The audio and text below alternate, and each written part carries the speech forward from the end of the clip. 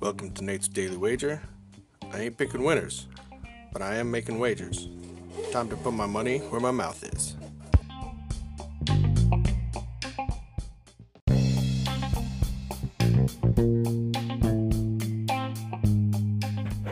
This is Nate's Daily Wager for March 2nd, 2020.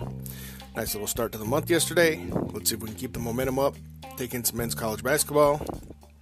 And I'm looking here at NC State going into Duke.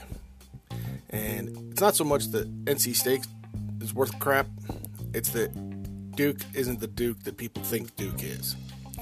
Yeah, Coach Krzyzewski has the guys scared, and I think they're playing tentative. So, although NC State isn't going to win this game, I think they will keep it competitive. So, we're going to take NC State plus 12.5 over Duke. If you see anything better than that, pound it. That's my pick, and I'm sticking to it.